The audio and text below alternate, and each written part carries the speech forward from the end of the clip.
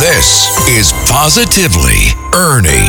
Now, here's Ernie Anastas. Hey everybody, I want to share some news that can help brighten your day and your life. As a news anchor, I've seen and reported on a lot of changes. Here's a current issue. Where has civility gone? I mean, why all of this hostility? Can't we find ways to be nicer to each other?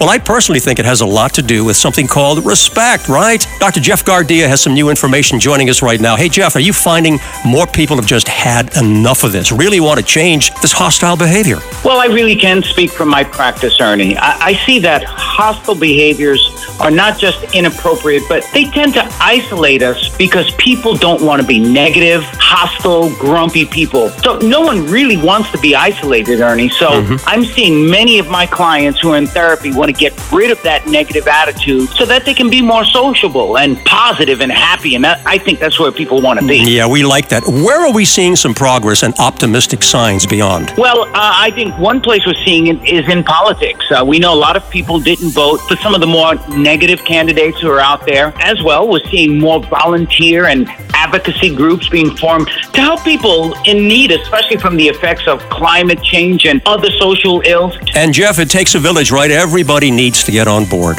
Absolutely. We're human beings. We were meant to be sociable, meant to be a community so that we can survive and thrive together. And that's where we all get on board for civility. All good. Thank you, Jeff. And I agree, we can make a difference if we learn to teach and practice respect in our homes, our schools, the workplace, and certainly on all media platforms. Be part of the solution, everybody. Find ways to unite us and encourage civility. I'm Ernie Anastas with positive news you can use on 77 WABC. For more Ernie, go to WABCRadio.com and the 77 WABC app.